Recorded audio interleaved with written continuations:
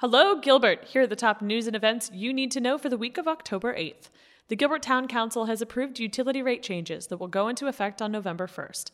Learn more and calculate how these changes will impact your utility bill at gilbertaz.gov/utility rates.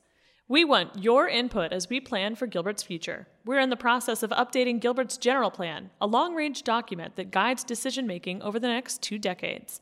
The plan addresses issues like housing, economic development, transportation, parks and open space, design, and conservation.